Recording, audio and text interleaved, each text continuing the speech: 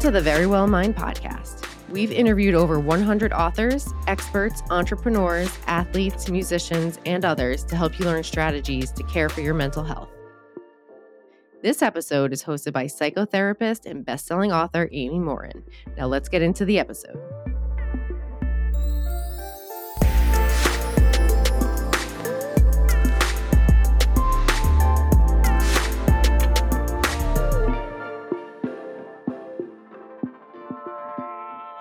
Today, we're talking about mental agility, or psychological flexibility. Essentially, this means being able to respond to circumstances in the most helpful way possible, as opposed to using the same method to solve every single obstacle that we encounter. We all have certain go-to coping strategies and problem-solving skills that we turn to. Those strategies work in some cases, but sometimes we get stuck in these patterns where we keep reaching for the same things, even though they aren't a good fit for the situation. And then we get frustrated when our lives just don't get any better. Just like you might have a toolbox in your house and you might reach for a hammer in one situation, but you need a wrench in another situation. We all need a variety of psychological tools we can reach for in different circumstances. Being psychologically flexible not only means we have the tools that we need, but it also means we understand when we should use the different tools that we have. Learning to become more psychologically flexible can help us solve problems better. It's also associated with lower rates of depression and anxiety and lower levels of stress. The good news is all of us can learn how to increase our mental agility. And here to talk about how to do that is Dr. Elaine Fox. She's a psychologist and a performance coach, as well as the author of a new book called Switchcraft. Her research has found that an agile mind helps you thrive in any situation. Some of the things she talks about today are how to develop a more agile mind, the benefits of doing so, and the exact steps you can take to increase your psychological flexibility. Make sure to stick around until the end of the episode for the therapist take. It's the part of the show where I'll break down Dr. Fox's strategies and share how you can apply them to your own life. So here's Dr. Elaine Fox on how increasing your mental agility will help you grow mentally stronger. Elaine Fox, welcome to the Very Well Mind podcast. Hi, Amy. Thank you very much for having me. It's lovely to be here. I'm excited to talk to you. So you wrote this book called Switchcraft, The Hidden Power of Mental Agility. So I would imagine a lot of people are going to say, wait, what's mental agility? So maybe we should start there. Can you explain what mental agility means? Absolutely. Well, mental agility is really, in psychology, we often call it psychological flexibility. So it's the idea that, rather than being very rigid in your way of thinking or in how you're feeling or in how you're doing things, to just really loosen up a bit and to try out different activities and try out different things. And I heard a funny story once in London, actually, which I can explain to you, which actually made me laugh out loud on the train. So I heard about a group of probably not very competent bank robbers or shop robbers. They actually held up a grocery store. And one of them was using the getaway vehicle was actually a bus. He was a bus driver. So they were using the bus as the getaway vehicle. And having successfully robbed this store, thankfully nobody was hurt, they got into the bus and made their getaway. But the police very quickly realized that the bus was following the normal route. So, it was actually, it's kind of a funny story. It literally made me laugh out loud. But what I realized actually when I heard that story was it really does highlight a fundamental principle of psychology. And that is that when we're really under pressure, we tend to act in very rigid ways. So obviously that bus driver, he was under pressure, didn't quite know what to do. So actually he did the normal thing. He just followed his normal bus route, which clearly wasn't the best thing to do in that situation. So I suppose mental agility is the opposite of that. It's actually, even under real pressure, being able to be flexible and to see the best solution in whatever situation you're in. That's a great example of how we tend to solve problems the same way, right? We approach the problem, we feel the same way, think the same way, and then do the same things and get stuck in these patterns, right? And we don't even recognize how to get out of them. Like sometimes we'll know, hey, I'm doing something and this isn't helpful, but yet we keep doing it anyway and we can't figure out how to get out of it. Absolutely. I think as humans, a lot of what we do is more predictable than we think it is, right? It really is. And we tend to get very stuck. And it's a very natural thing. And actually, it's our brain actually likes that because it's ironic in some ways, because the brain is designed to be very mentally agile. It's actually designed to be flexible and to be really flexible. But actually, the brain doesn't like using energy. So the brain needs a lot of energy to operate. And of course, if you get into habits or get into rigid ways of doing things, that's very easy for the brain. It doesn't have to think too much from moment to moment. So actually, we do tend to, we can quite easily get stuck. While habits can be a good thing, it can lead to us getting stuck. And as you say, always trying to solve problems in the same way or do things in the same way, even though we might know that they don't work. They haven't worked in the past, but we somehow keep doing the same things and hope that things will change in the future. So, I think, being agile and flexible is actually, ideally, it's kind of, it's linked to much more resilience and a resilient way of dealing with life, really. Yeah, you've done some research and you've discovered that people who are agile and psychologically flexible tend to be happier, more successful, right? Their lives are better overall. What are some more of the benefits that we get when we start to be more flexible? Absolutely. So we did a big study where before I've actually moved to Australia now, but I was in Oxford for quite a long time before that. And we did a really large study when I was in Oxford with over 500 teenagers. So we started studying them when they were about 12 years old and followed them all the way through to about 17 or 18. And we measured a whole range of things. We looked at genetics. We looked at cognitive biases, as we call them. We looked at lots of different questionnaires of different things. And one of the things that really stood out was this kind of mental agility really was associated with resilience. So, those kids who were able to kind of find different solutions, to try out different things, they were the ones who really were much more kind of resilient and just kind of able to cope better with uncertainty. Because a lot of the book is about really how we deal with uncertainty and how we cope with uncertainty. And of course, none of us like that. We like to feel safe and secure, which is obviously very appropriate. But that can lead into being really uncomfortable with uncertainty. And the reality is life is uncertain. So a lot of the book is about saying, look, actually, we have to just really accept that the world isn't predictable. And we've certainly known that in the last couple of years in particular with the pandemic and with lots of different things. But actually, it's always been the case. It's always been the case that, we don't know if we're going to get ill next week. We might lose our job. We might lose a friend. We just don't know. So in many ways, we have to learn to get more used to uncertainty.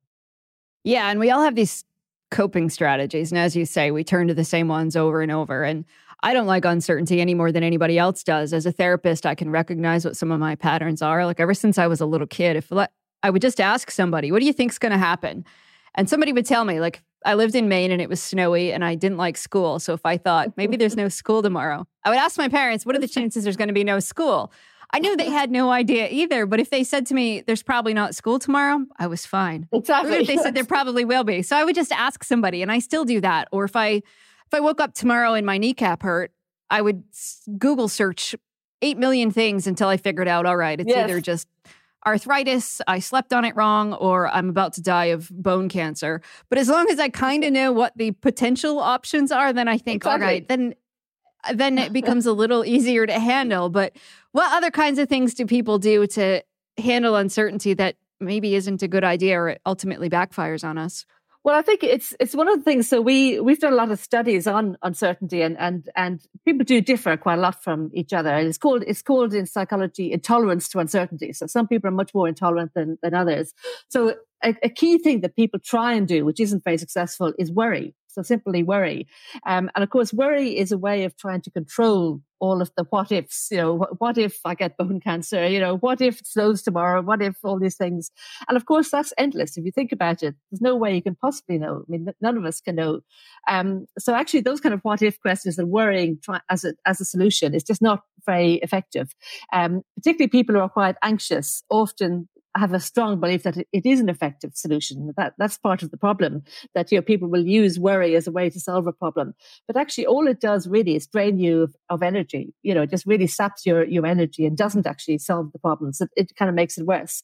Other things people try and do is they'll excessively seek reassurance. They'll constantly ask you for reassurance to your friends. Do you still love me?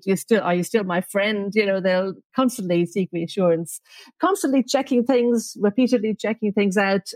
Procrastination, it's a classic one. So that's kind of trying to avoid making a decision, which is kind of a way of, because once you make a decision, you never really know is it the right one or not. And that's one of the things I argue in the book in Switchcraft is that, unlike the kind of tests you might do in school or in university, the kind of decisions and the things you do in life never really have a clear right or wrong answer. There might be 3 or 4 different solutions or 3 or 4 different decisions you can make. And you never really know if you've made the right one. If you did something else, it might have actually been better. You might have got a job that you love and you're doing really well at, but actually maybe there was another opportunity that actually you might have preferred more. You just never know. So all of those things are kind of really important.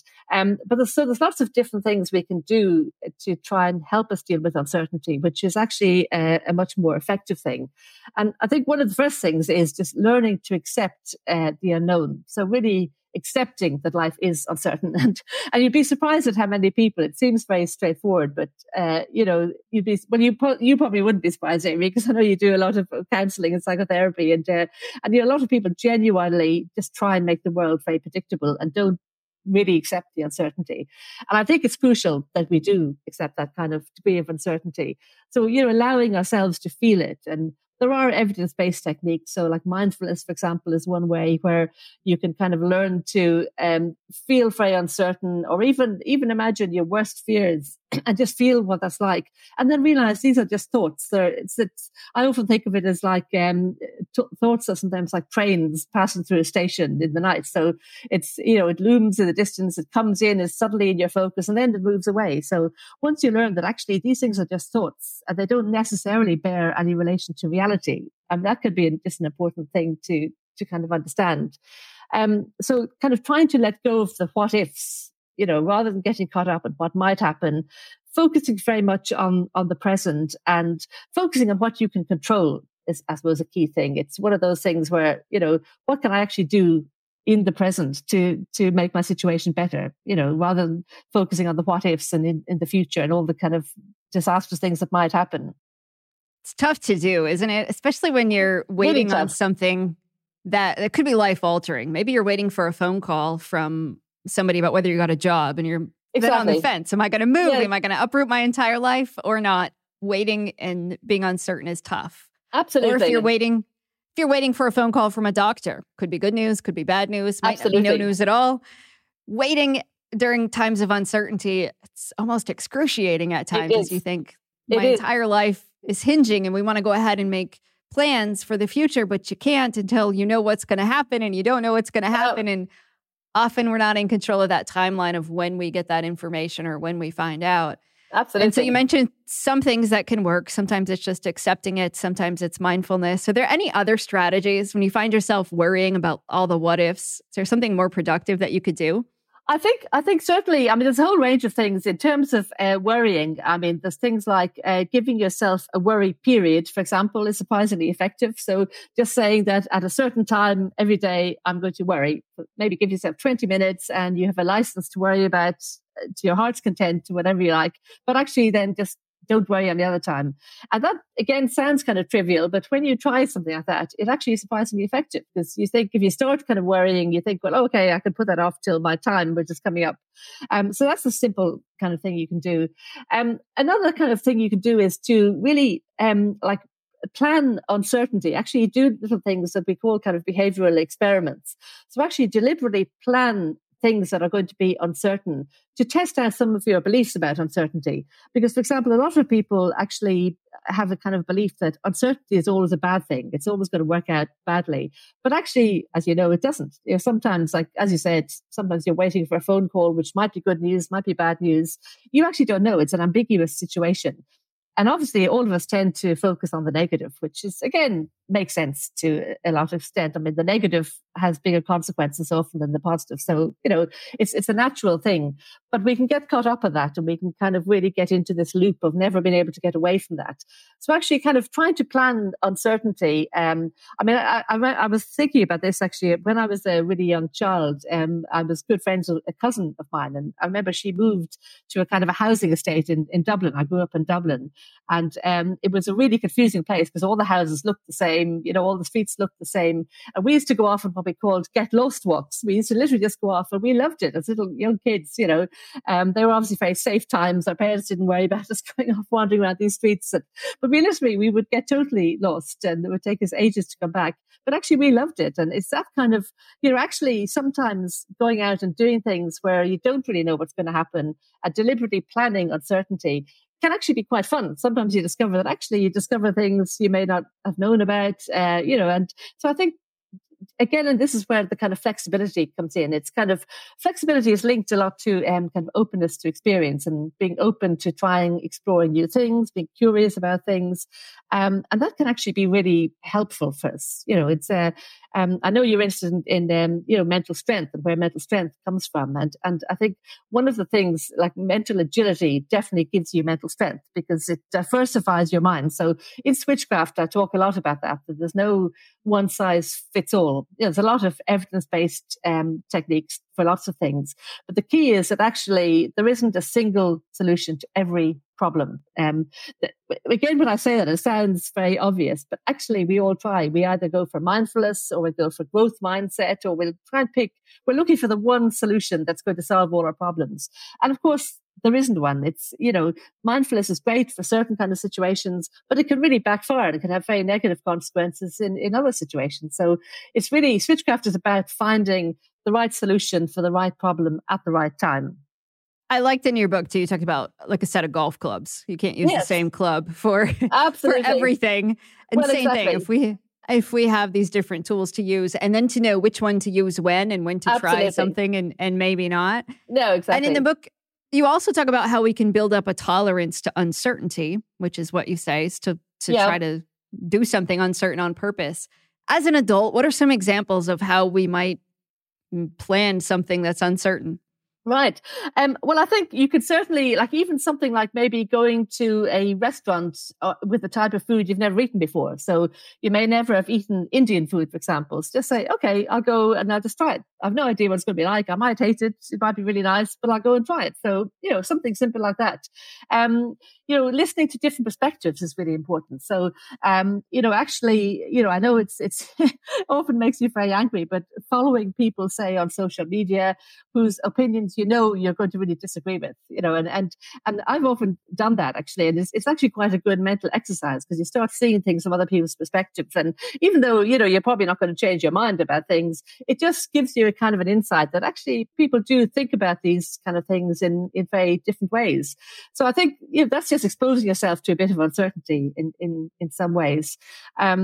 So I think there's lots of things like that we can do that can just really kind of get out of your comfort zone, I suppose, is the idea. Just do things you normally wouldn't do, try out things. And more often than not, you might find you actually quite enjoy them, and particularly if you're somebody who's very intolerant of uncertainty, if you really think, oh, any uncertainty is going to be bad, sometimes actually, or even if you can kind of get somebody to surprise you. So, I tell the story in one book of a person I did some executive coaching with, and she had become extremely kind of rigid in her thinking and really didn't like uncertainty at all, and was constantly contacting her husband because she was worried that something might have happened to him. So literally he would be sitting at work and he would be getting these constant kind of phone calls. She really just didn't like that uncertainty. And she wanted everything to be predictable. And one of the exercises we started doing is like he would just turn up very unexpectedly sometimes and take her out for lunch. So, he would arrive at her office at 12 o'clock, say, come on, we're going out for lunch. And, and suddenly that was something uncertain. She hadn't planned that in her day. And she was the kind of person who would plan out everything in absolute detail, literally from kind of half hour to half hour. But actually she discovered that actually it was really good fun. She went out to lunch. She had a nice time.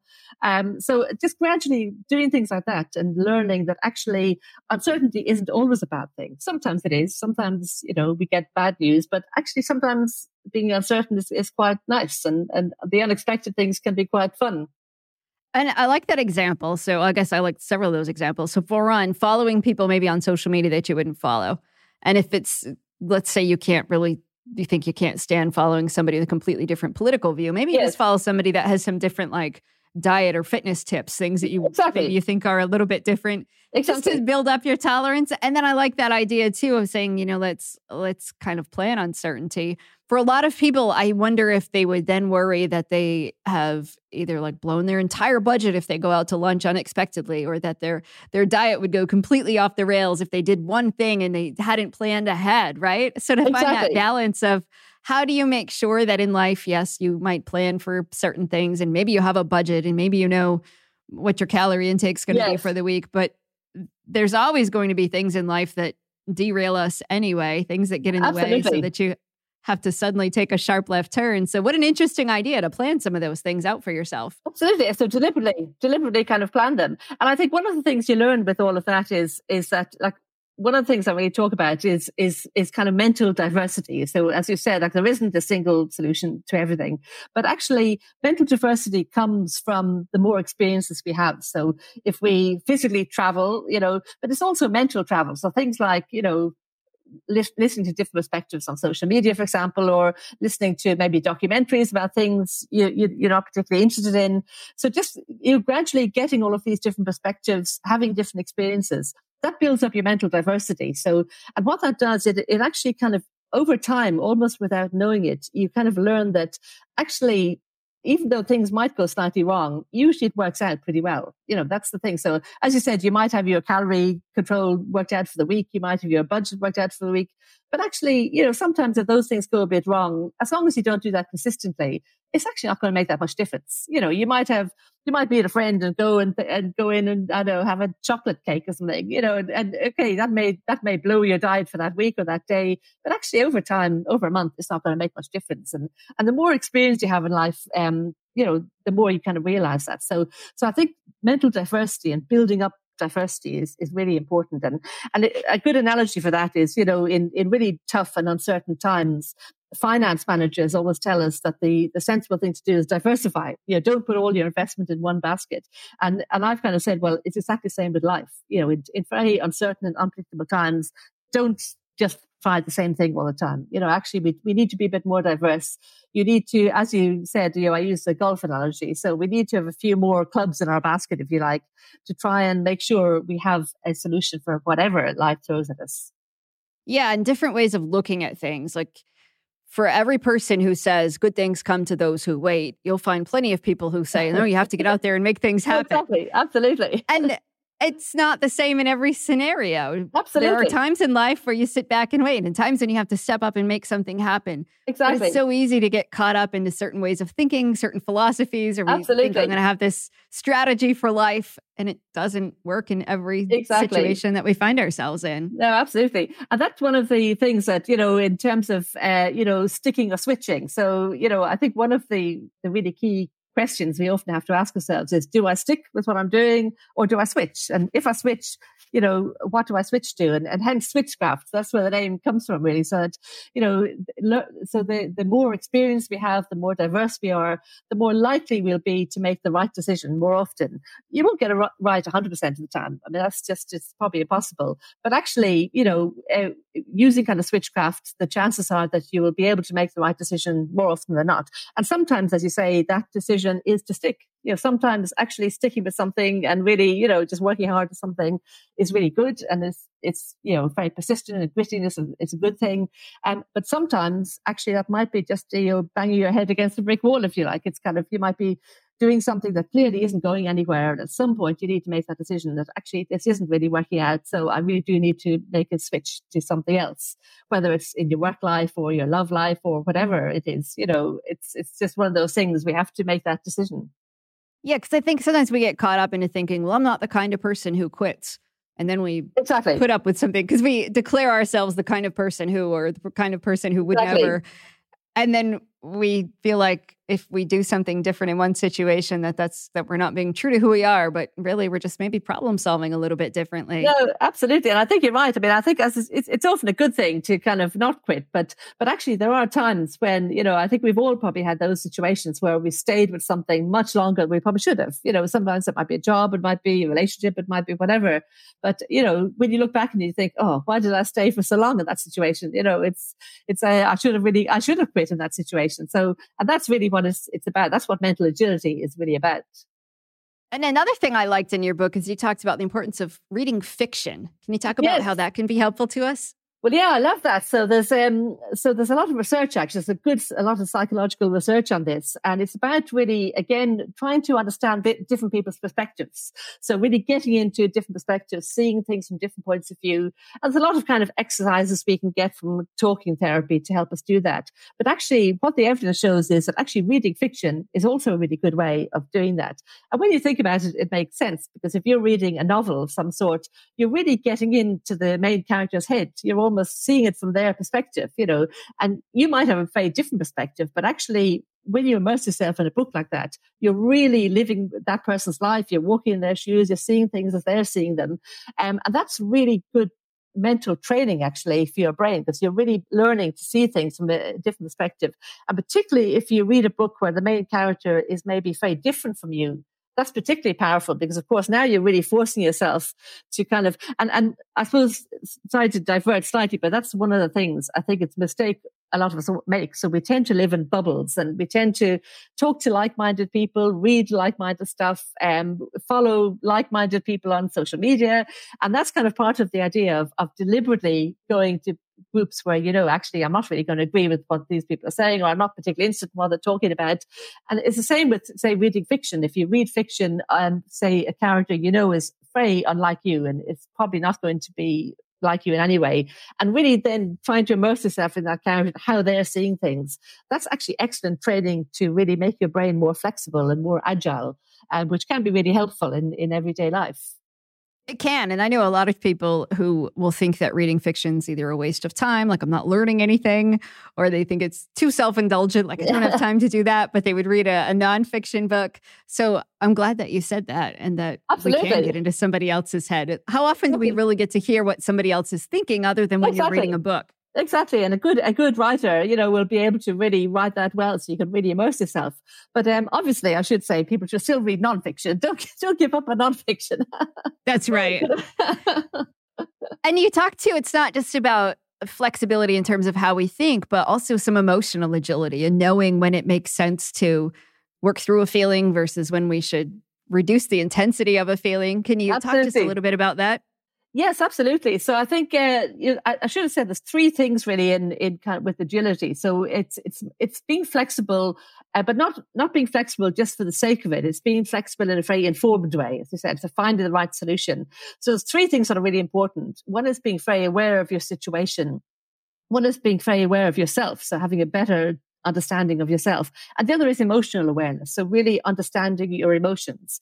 And I think a lot of us try to suppress negative emotions in particular, so we don't like to feel angry or fearful.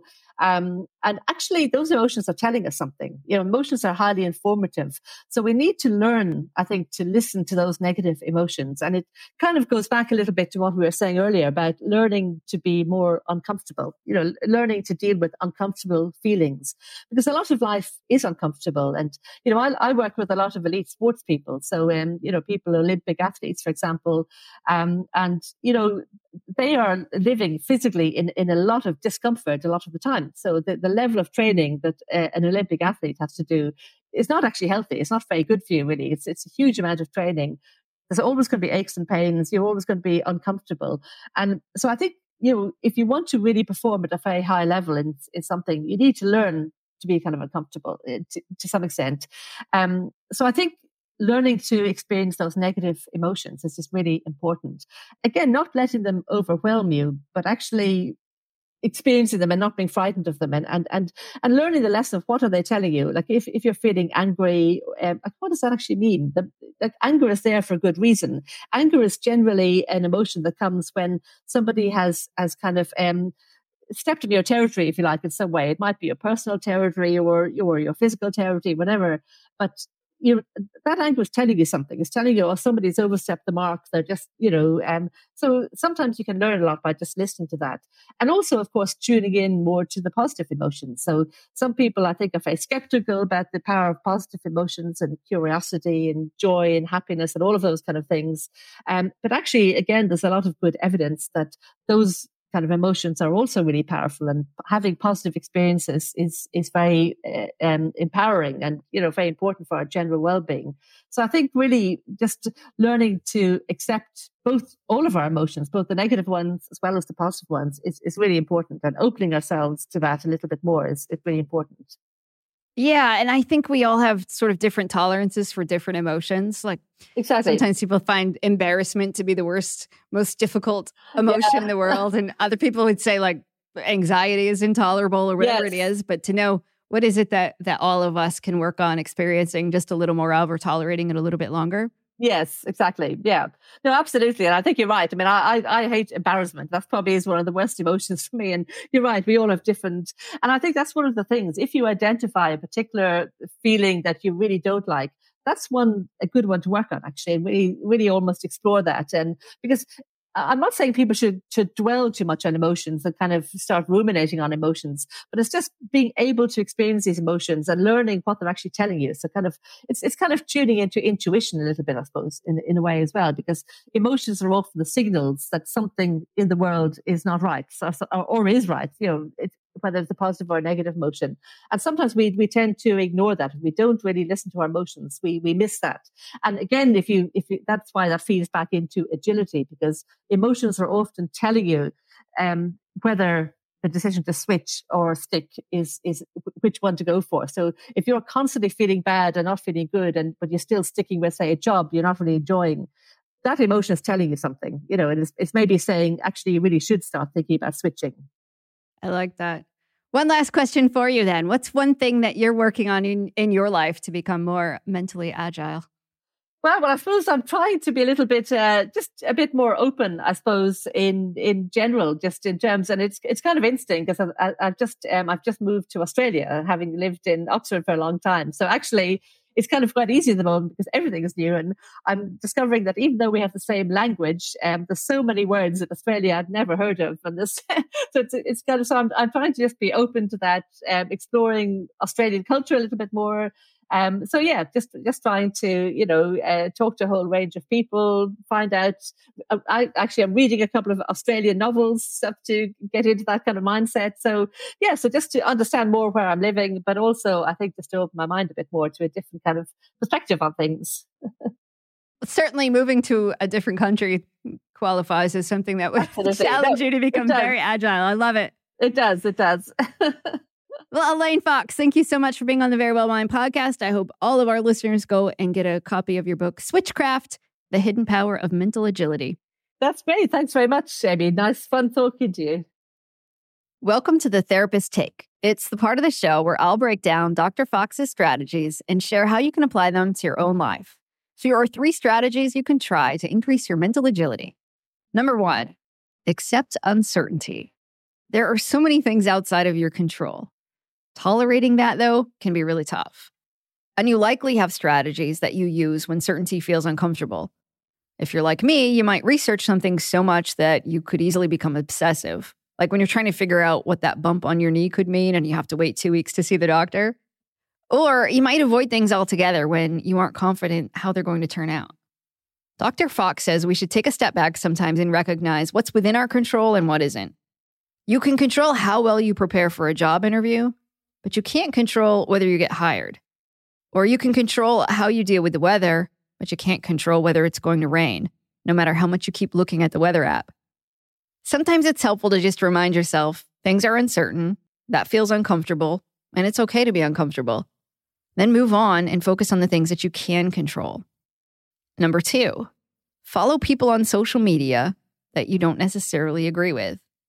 That idea runs a bit contrary to other advice you hear out there that tells you to stop following people whose opinions you don't like. There are a lot of people who will insist that someone who offers information you don't agree with might be toxic and it's bad for your mental health. but that's some rigid thinking. If you want to be more psychologically flexible, be open to learning from other people. That doesn't mean that you have to agree with or follow their advice, but you can learn about their viewpoint or develop a better understanding of how they formed their opinion. You might learn a lot about yourself in the process. Does reading information you disagree with cause you to feel angry? Does it cause you to feel anxious? Do you have trouble tolerating those feelings? Do you feel like you need to leave a comment expressing your own opinion back? Seeing content that you disagree with and learning to tolerate the feelings that come up might be a good way to stretch your mind and your emotions. And number 3, read fiction books. I love that Dr. Fox suggested we read fiction. I admit that I read a lot of nonfiction because I read the books that our podcast guest wrote. But I love to read fiction, and it's great to know that reading fiction isn't just an indulgence. You can learn a lot about the way other people think, how they solve problems, and what their opinions are by reading fiction books. Most people will say, but I don't have time to read. But if we're honest, we do. We all have time to read if we want to. We just have to prioritize it over things like scrolling through the internet, watching TV, or playing games. You might set a goal to read 10 pages a day. And over time, you might find that you want to read a lot more than that. So those are 3 of Dr. Fox's strategies that can increase your psychological flexibility. Accept uncertainty, follow people you don't necessarily agree with on social media, and read fiction books. To hear more of Dr. Fox's tips, check out her new book, Switchcraft.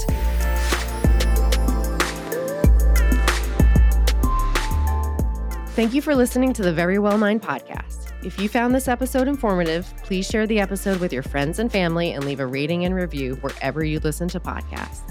To learn more about the Very Well Mind podcast, you can head to verywellmind.com/podcast.